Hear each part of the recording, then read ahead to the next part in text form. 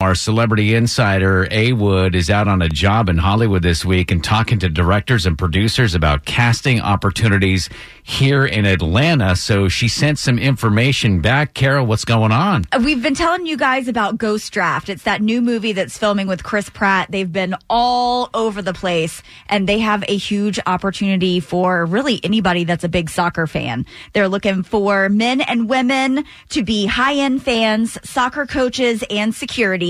Ages 18 to 75. And if you've got an exotic look to you, you are a shoo-in. So to look like a soccer fan, all you really need to do is have a scarf for some reason. What is the deal with the scarves? They want the high-end fans. So you'll have to be, in a nice outfit with your scarf. Yeah, I think the scarves for the really luxury seating at Mercedes-Benz Stadium when the United play, those scarves are actually complimentary. Like they give you a scarf. And do you have to leave it?